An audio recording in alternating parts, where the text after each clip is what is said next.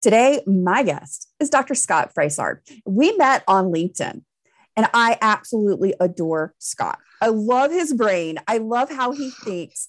I love what he does because he spent the entire month of April polling, asking questions, diving in, starting dialogues, all about the perceptions of what people believe autistic humans are and are capable of, what we do, what our behaviors are, our functioning levels. That was one of the ones we were talking about. And it's an amazing conversation. Guys, he's had some incredible conversations this month. Scott was also one of the autistic advocates in the Shine a Light Advocate panel. So if you want to hear a little bit more about his why, go check that out. Stay tuned and let's dig into this incredible conversation as we cap Autism Awareness Acceptance Month for April. Hi, I'm Carol Jean, founder and host of Mind Your Autistic Brain Talk Show and Community. And you're about to experience the new way to thrive in life and relationships as a late identified autistic by unveiling who you are, how you communicate, finding your self-care plan from the inside out, and being the authentic creator of your best life. Get ready, because this is where we go against the mainstream, say no to outdated society norms, and we say yes to who we are in order to create a joy-filled, balanced, and more neurodistinct world. Welcome to Mind Your Autistic Brain.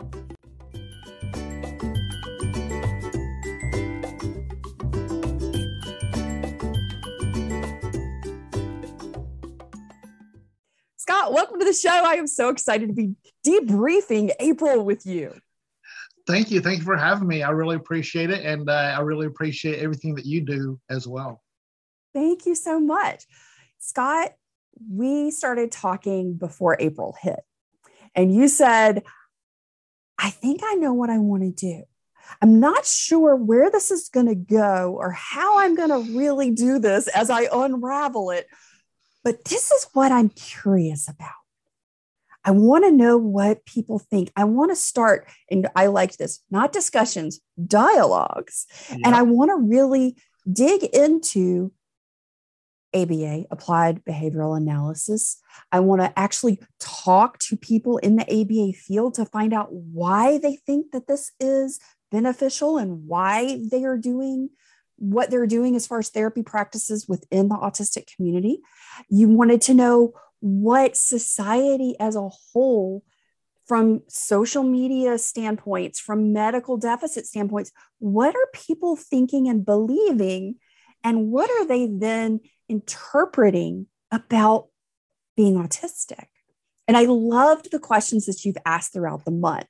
So one of the things that we talked about before we started recording is I said, Scott, how do you feel at the end of the month? Like, you've had this whole month of some pretty emotionally charged conversations on both sides of the table a couple of times. I know both, yep. Within your post and one-on-one when you were doing some interviews.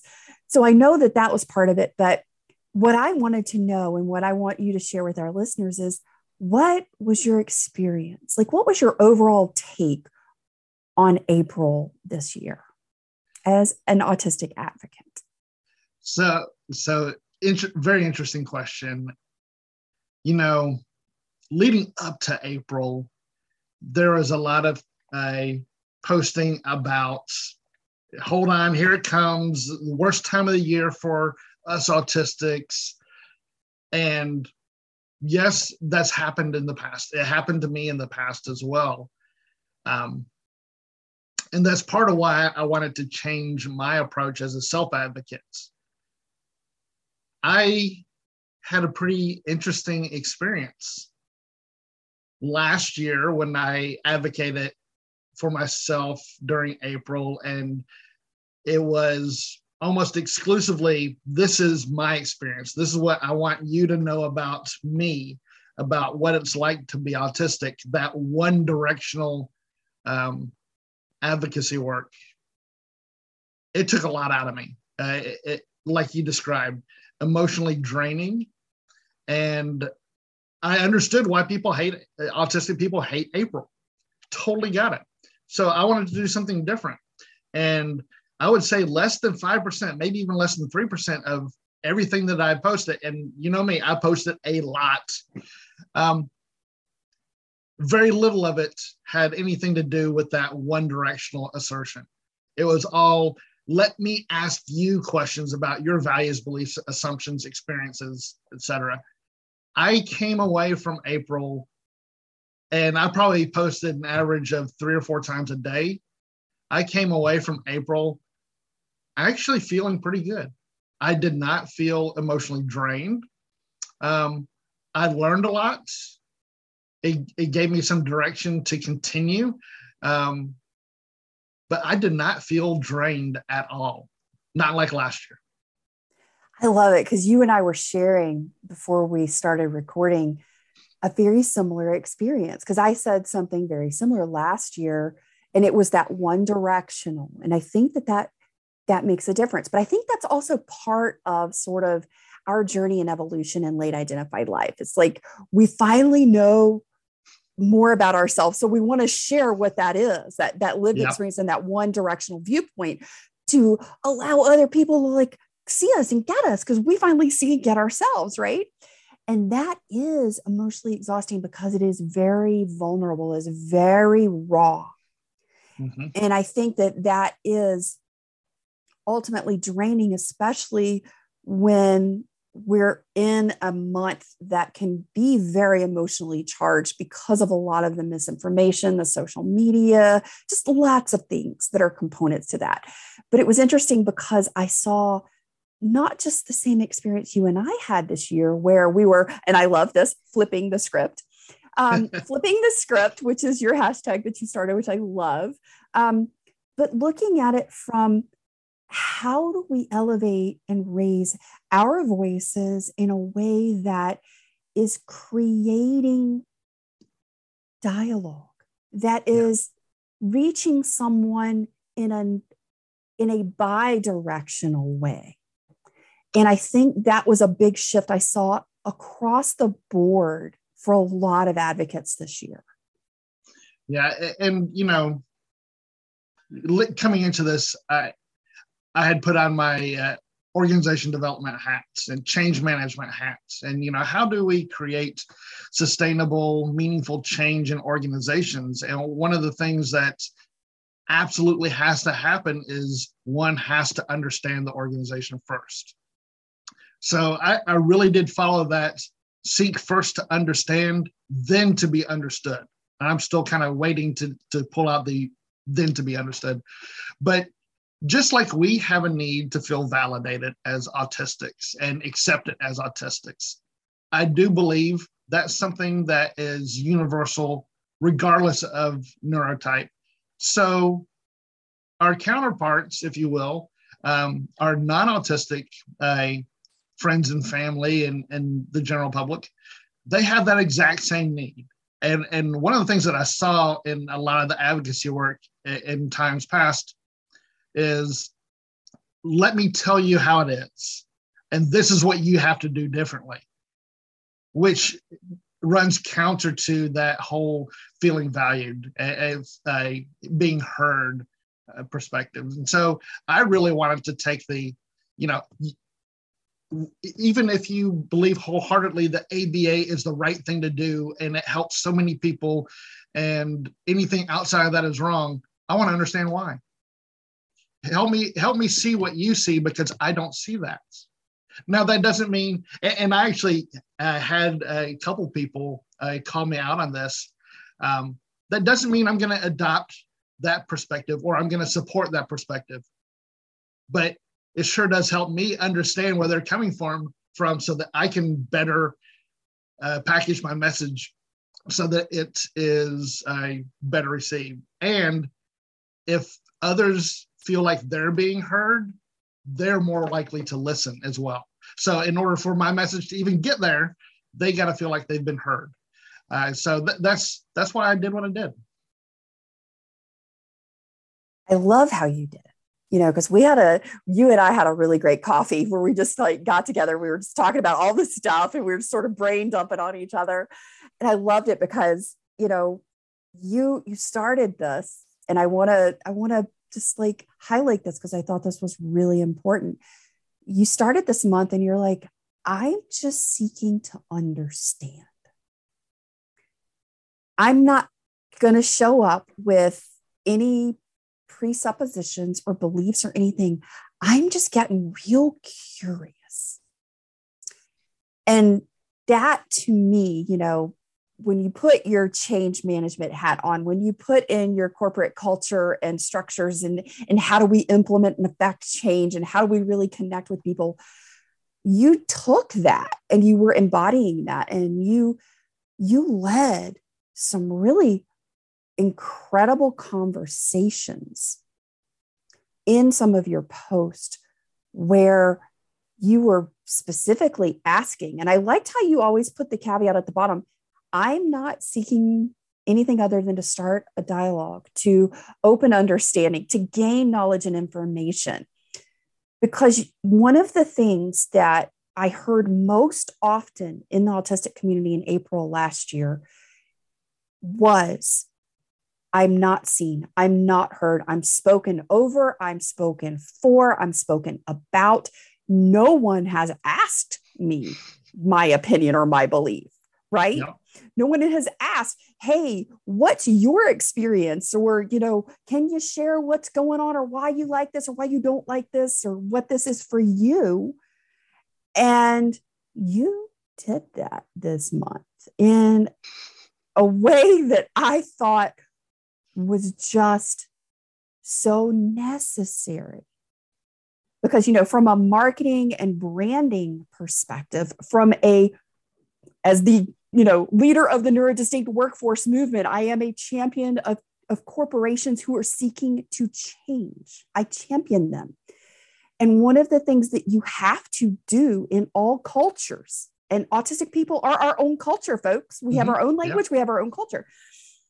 And what we have to do is understand what all these languages and what all these cultures are, where we are seeing from a similar perspective, where we are having a disconnect or we're not seeing. How do we bridge that? And how do we start communication in translating these languages and cultures one to another in order to find a harmonious place to meet? And we don't always have to agree, but we do have to be respectful of one another's differences, right?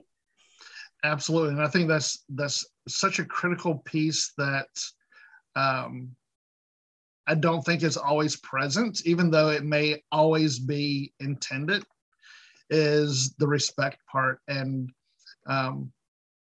sometimes you have to, and this may not come out right, I apologize, but sometimes you may have to sacrifice a little of yourself in order to earn that respect. But if you give it, you're going to get it back. And that's exactly what happened. I saw you do that throughout the entire month. I really did, Scott. Well, thank you. And I was cheering on a daily basis, just about every time I would read your post or read a conversation or a dialogue that you start to have with someone, because you did in all aspects. And it's something I so greatly admire and appreciate about you as a human, about you as a researcher, also about you as an individual advocate. And that is that you do come from and approach all things from curiosity, compassion, and respect. Yes. Well, no matter for that. And that is really powerful. That's where change happens.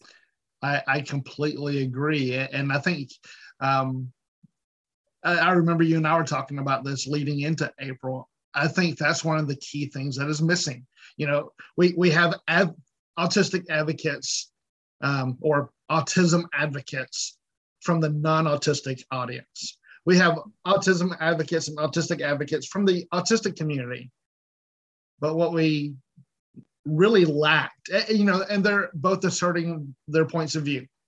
But what we really lacked is just that forum and that environment that encourages us to talk about those different values, beliefs, and assumptions and experiences and so forth in a neutral way, in a safe environment, so that people can be heard.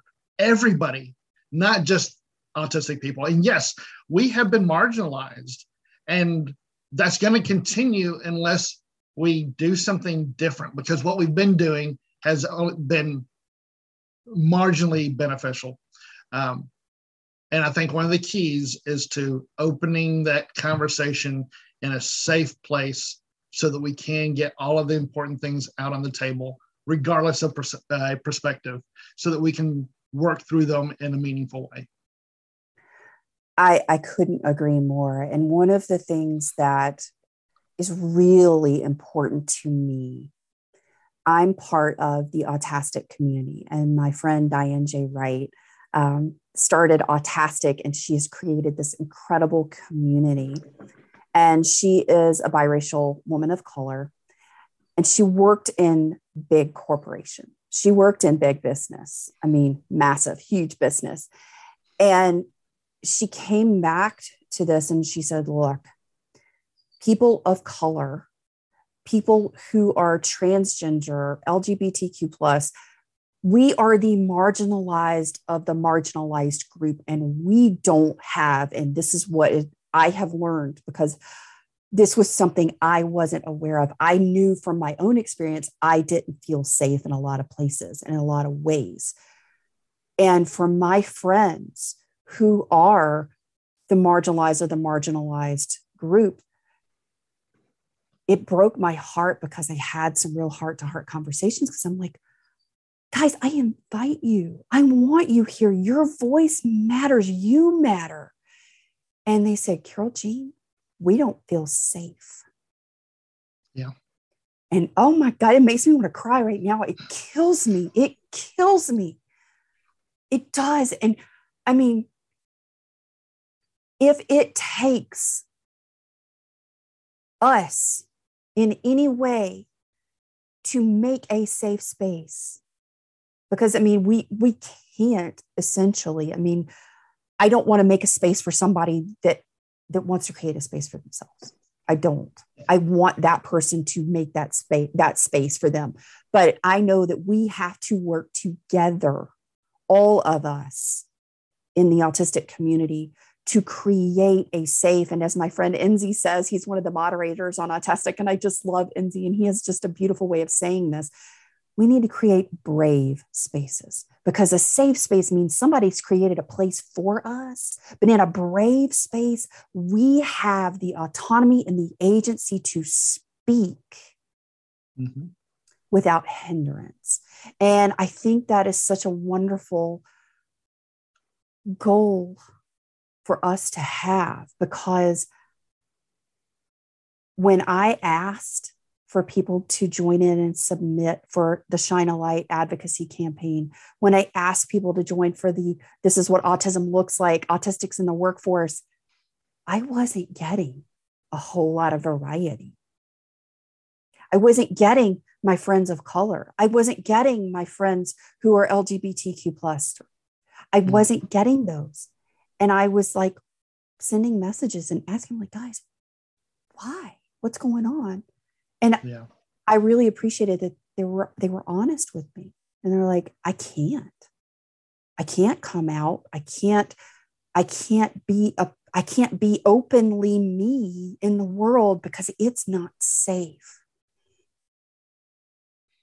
And at that moment, woo, you just lit a fire under this girl, because that's BS in my book. Because no one in my heart, no one should live afraid and feel unsafe to be themselves.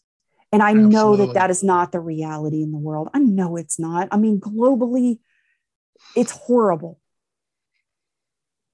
But what you're doing, seeking to understand other and variations of perspectives and why people have beliefs, what their understandings are, that helps create in marginalized and marginalized places. It's the step in the direction to create places where people can show up and can say, this is me, and not be terrified. Absolutely. And, that kind of brings to my mind one of the things that we hear constantly is that debate about, is it autism awareness or autism acceptance? And to a large degree, and throughout this month, it really made me think about this. On one hand, yes, I think autism awareness is kind of a given. Very few people don't know that autism exists. But on the other hand, if we think about a more operational definition of awareness, and if you look back at my post with my model of autism value change, that first level awareness, that's equivalent to receiving, or where we like what you're talking about, where we share and listen to others' perspectives, and can we see a different point of view? I think we have a really good handle on sharing our perspective, but not receiving our perspective. And your description there of that brave space, I think we have yet to fully create that so that we can even achieve the receiving level, that awareness level, much less acceptance, which to get to acceptance, I think we need to have understanding. And if we can't see other people's point of view, and if we can't question our own views and the views of others to have that dialogue, we're never going to understand them. And hence, we're never going to get to acceptance where we can actually adopt a new point of view. I love that. One of my NeuroDrive team members is Jessica Michaels, and that woman is powerhouse. I'm telling you, she is amazing. I just love her. And she's writing this really incredible book for companies, for HR departments, for L&D, learning and development departments, specifically focusing on creating cultures of preference. She really works on how do we shift and change cultures. And I love it because you two got to meet. I'm going to have to introduce you guys. And what I love is, when Jessica and I were talking, we both kept coming back with the same two words: compassionate curiosity. Mm-hmm.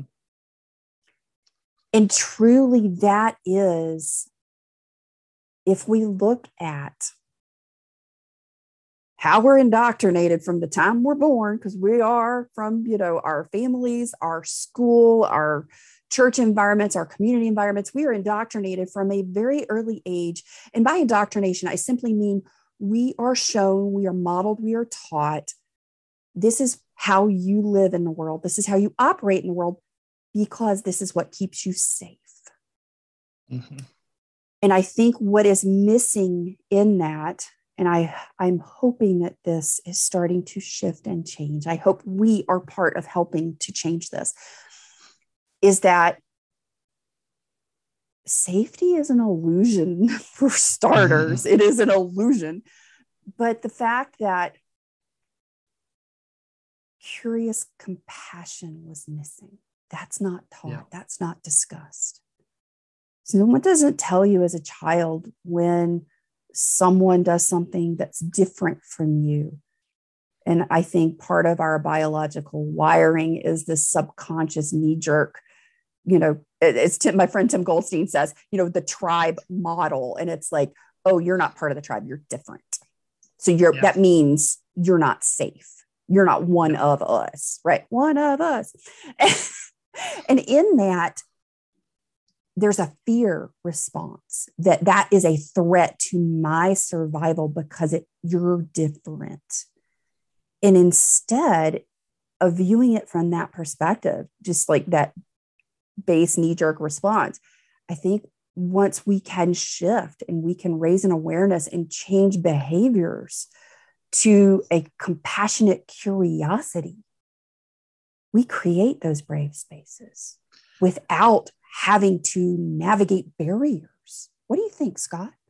I think you're absolutely right. And I saw this play out throughout April. And I can't remember the specific post. And I know you were on it because you had chimed in at some point. But I had brought something up. And it may have been something about identity language or medical versus social model of disability or something in that ilk. But there was one person that took a hard stance from the opposite position. And so I modeled exactly what you're describing. And instead of saying, no, that's not how it is, this is how it is, I simply started asking a series of questions of why that person believed that. And within 3 turns, so 3 exchanges back and forth, within 3 turns, that person went from a hard line, this is my position, to, I got to think about that.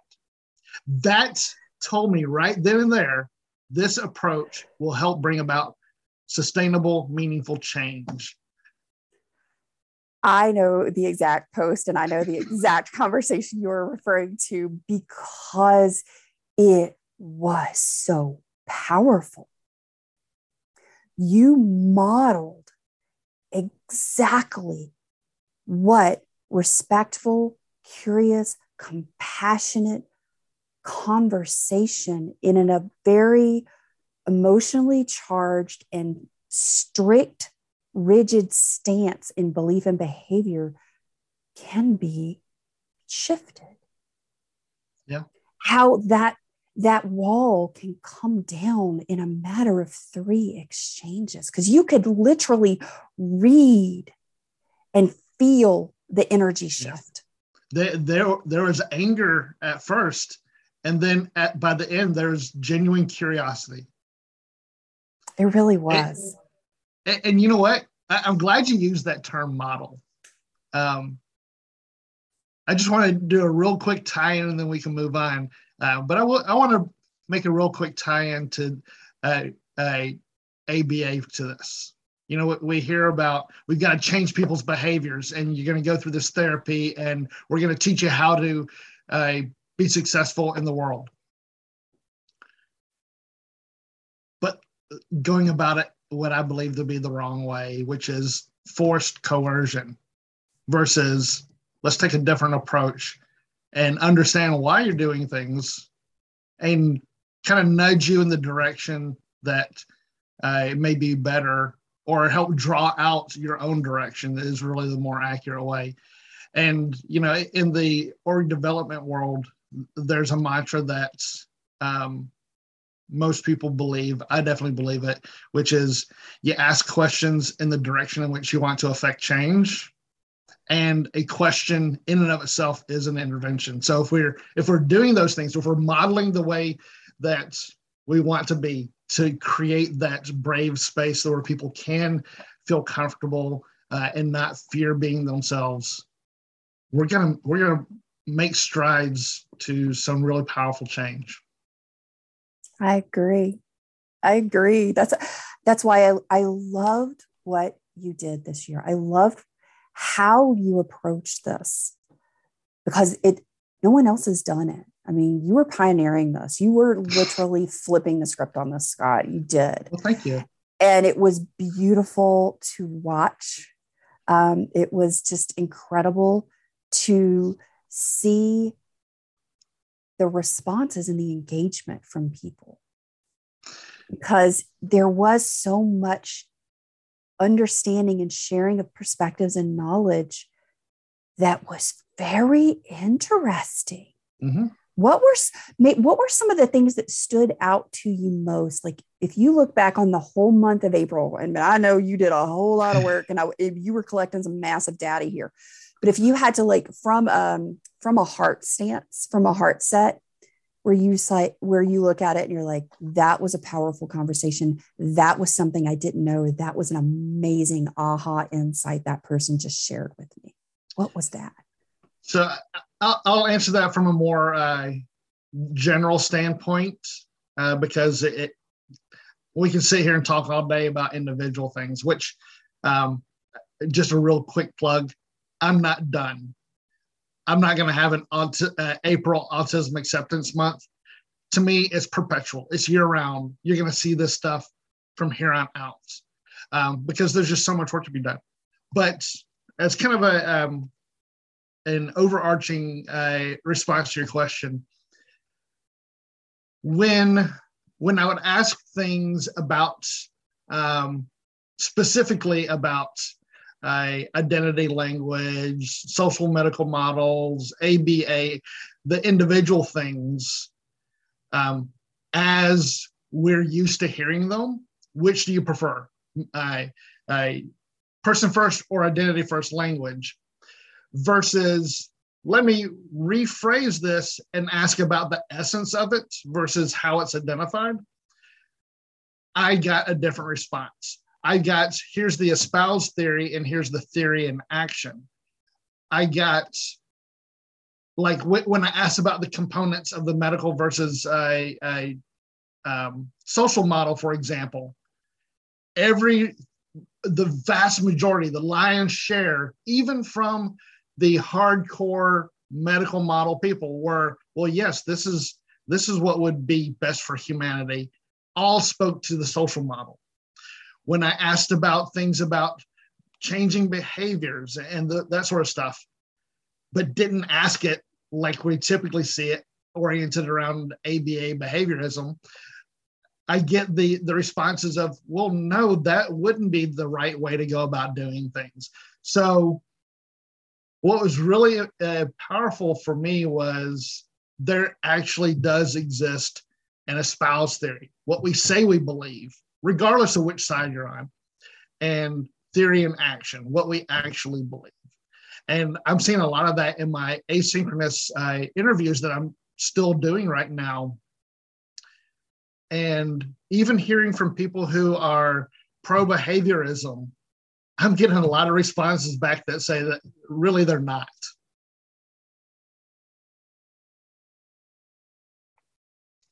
I love that. And, we were talking about the post that you have out today, which I love because I was like, this feels familiar. Yes. And, it was really good because, that's something that Allie and I have and what we structured into our neurodiverse communication ecosystem. It's also part of my unveiling method when we are looking at burnout to thriving.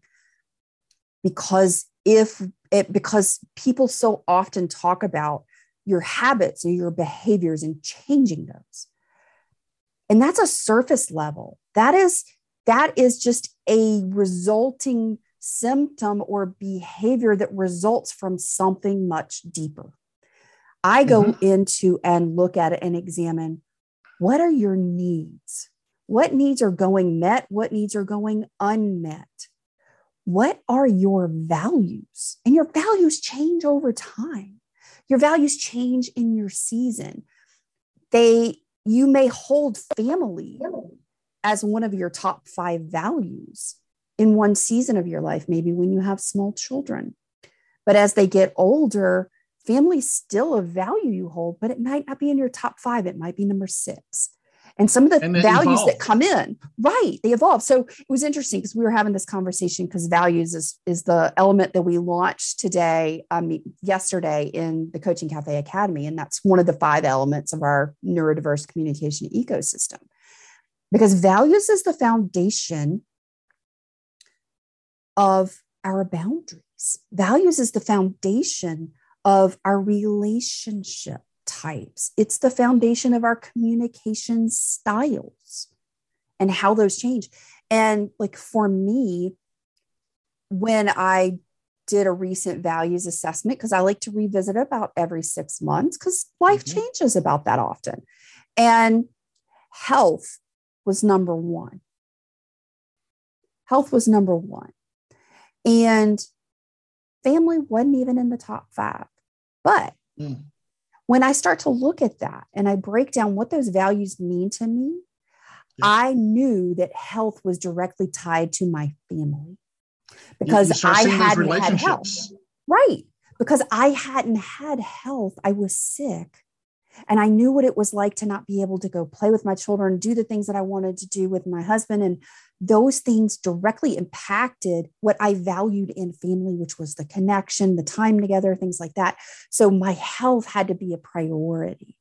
And it's so interesting because, we have this shame because we've got this belief system that we've ascribed to because society and social norms say you should value your family, especially as a woman. Your family should come number one, nothing else. Your health, everything else should come secondary to that. Yeah. Your family comes first. And, you hear a lot of that same dialogue within families, it's like families first, blood's thicker than water, quote unquote.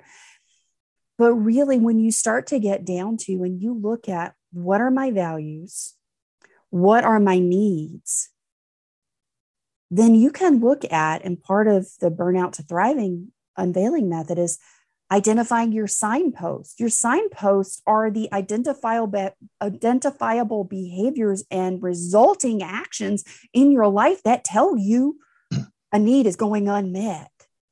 Yeah. And why would we approach, quote unquote, therapy and from a behavioral standpoint, and only from a behavioral standpoint, and not ever get down to the drivers? What do you think on that? Because I know you and I are like on the same page with this. I've got two thoughts for you. Number one, that reminds me of one of the posts, and it was asking about what are behaviors, because I think that's one of those unspoken assumptions that we all know what a behavior actually is. And when people respond with something, I'll actually go look it up too. I'm a trust but verify kind of person. So when people are posting or responding with things, that's giving me stuff to go look up from multiple different perspectives. And there are some people that said thoughts are actually behaviors as well. And actually, behaviorism treats it as that too. I don't buy into that. So that's one thought. The other thought made me think about a presentation I gave at a conference in Vancouver a couple of years ago about an approach. I do program evaluation work, and there's so many approaches that look at it from an output perspective. What kind of changes happen after an intervention of sorts. And I actually authored a new model of evaluation based on the very premise that you were just talking about. And I say all that to say, in that presentation, I quoted Mahatma Gandhi. And he said, your beliefs become your thoughts. Your thoughts become your words. Your words become your actions. Your actions become your habits. Your habits become your values. Your values become your destiny. And to your point, we want to try and change what's different by focusing on just this one thing, action. And it's flawed from the very foundational philosophy of it. That's why I love to talk to you. I love it. You and I have such similar ways of diving in, looking at things. So psychology has something called a behavior chain model. And you're probably very familiar with this. And it is phrased in this way. And I hate all the terminology that's put together in this because it's really, there's so much negative connotation in all of this. So it starts with the foundation is trigger, then thought, then behavior, then consequence. Now that is to me just a complete beep show. Yeah. and I dug into it. Yeah, and I was going to just add, that's the foundation of ABA, is what they call the ABCs: antecedent, behavior, consequence. Exactly. It's not that simple. Well, and here's the thing. we have on average, and I would probably double it for our population of neurodistinct humans, 70,000 plus thoughts a day. Right. I had that before my first cup of coffee. Thank you very much. Right there with you, buddy. You know, that ADHD high-speed brain of mine, and it's got 90 tabs open and 4 different tracks of music playing and all the stuff. I have way more than that before my cup of coffee. So I've been doing a lot of reflection over the last few months, specifically because that just did not sit. It didn't make sense to me. It did not sit with me in a way that it was rational or implementable, and it wasn't true.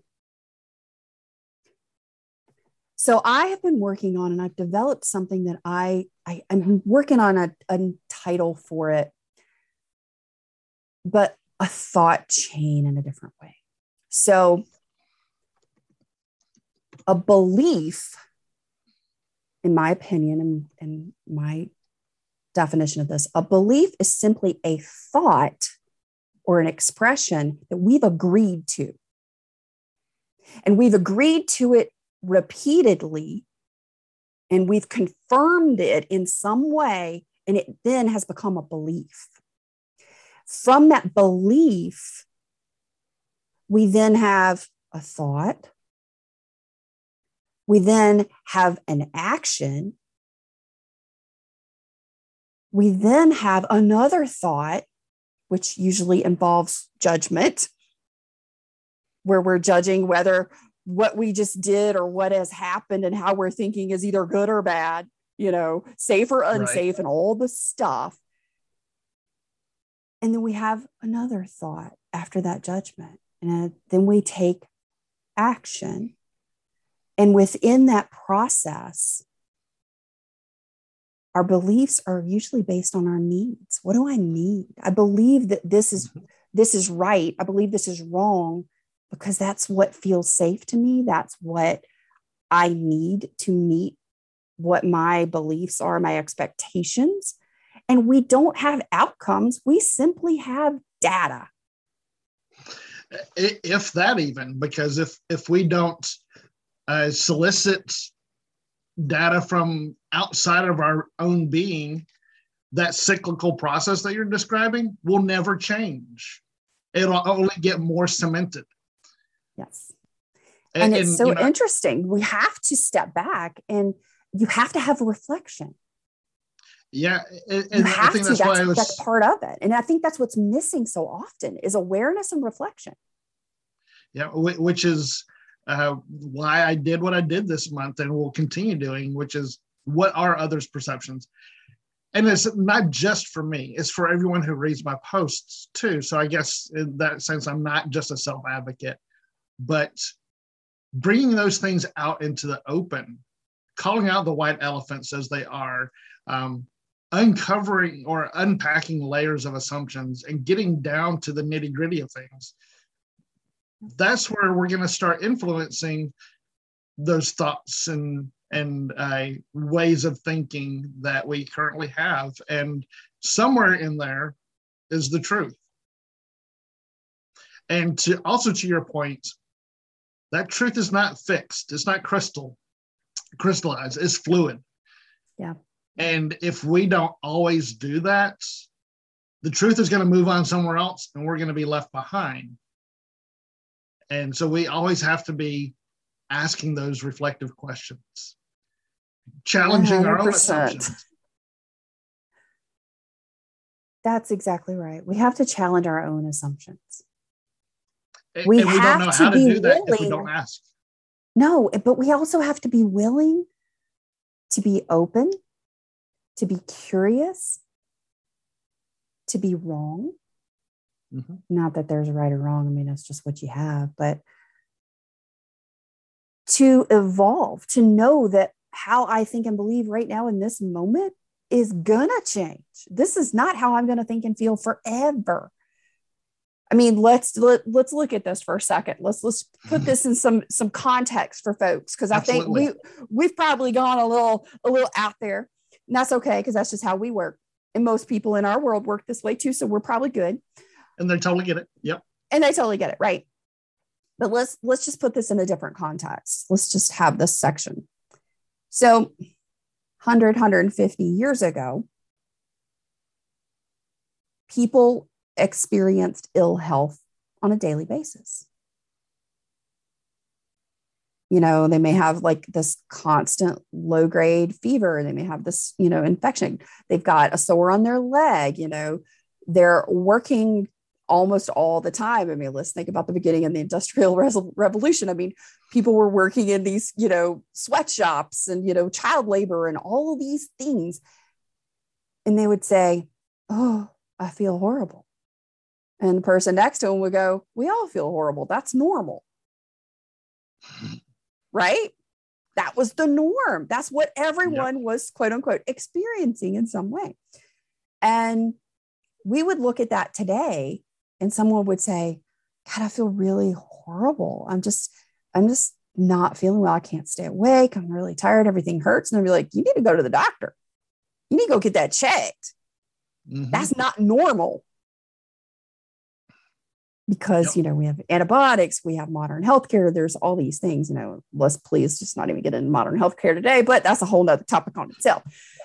Right. But it's, what is our perception of normal? What is our normal now? Yeah. People talk about what's the new normal. Well, it's a shifting in awareness, understanding. It comes from people like you. It comes from people like me. It comes from people that are part of our community that are really asking some hard questions and asking the questions no one else seems to want to ask because they're afraid of the answers, because that might be uncomfortable because it goes against what the mass majority believes or what the social norm is perceived to be. And I think we got to keep doing it. You got to keep doing what you're doing. That's why I'm going to do this throughout the year. And I've always been a strong believer in we should always question what it is we do. And in doing so, we're assured at least one of two outcomes. Either one, we find out, we are doing it the right way, the best way, the whatever. And now we have some data to support that claim. Or two, we find a better way to do it. Both of those are positive. So there's no reason to be afraid of asking questions. And I know, reading a lot of the responses that I get to the questions I do pose, I get a lot of what feels like either instructive or lectury of, okay, you don't know, so let me teach you. No. Every question I have, I've already got my own perception, but I want to hear others. And so it's not about, I don't understand this, help me understand. It's, I don't understand what you believe about this. Help me understand what you believe. I love that. I think that is such a key takeaway from today's conversation, is shifting how we approach starting a dialogue about something that we might not agree with or believe, but to, from a place of compassionate, respectful curiosity, say, "I want to know what you think." And then just allow that person to share what that is, and have, like you did in so many instances, just a dialogue that's going to say, "Hey, I'm not accusing, I'm not trying to impose my viewpoint or anything. I really genuinely want to know why you feel and think this way, because it matters." Yeah, that's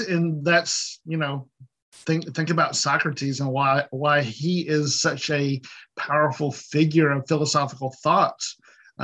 Is that's what he did, is he questioned, and then when he gets an answer, he'll challenge that. You go, "But wait a second, I thought you said this before, but you're saying this. Why the disconnect? What's different about this versus that?" So it's not just ask and answer, it's ask and probe deeper. And we're gonna uncover some sore spots. And dialogue in general will have its pain points, but the outcome is so much better because we uncover those pain points in an empathetic way, a compassionate way, and not just bash it. Oh, I love it. I love it. Guys, if you are looking to join in the conversations that Scott is starting, go follow him, go check him out on LinkedIn, be a part of this amazing dialogue that he's got going. You won't regret it.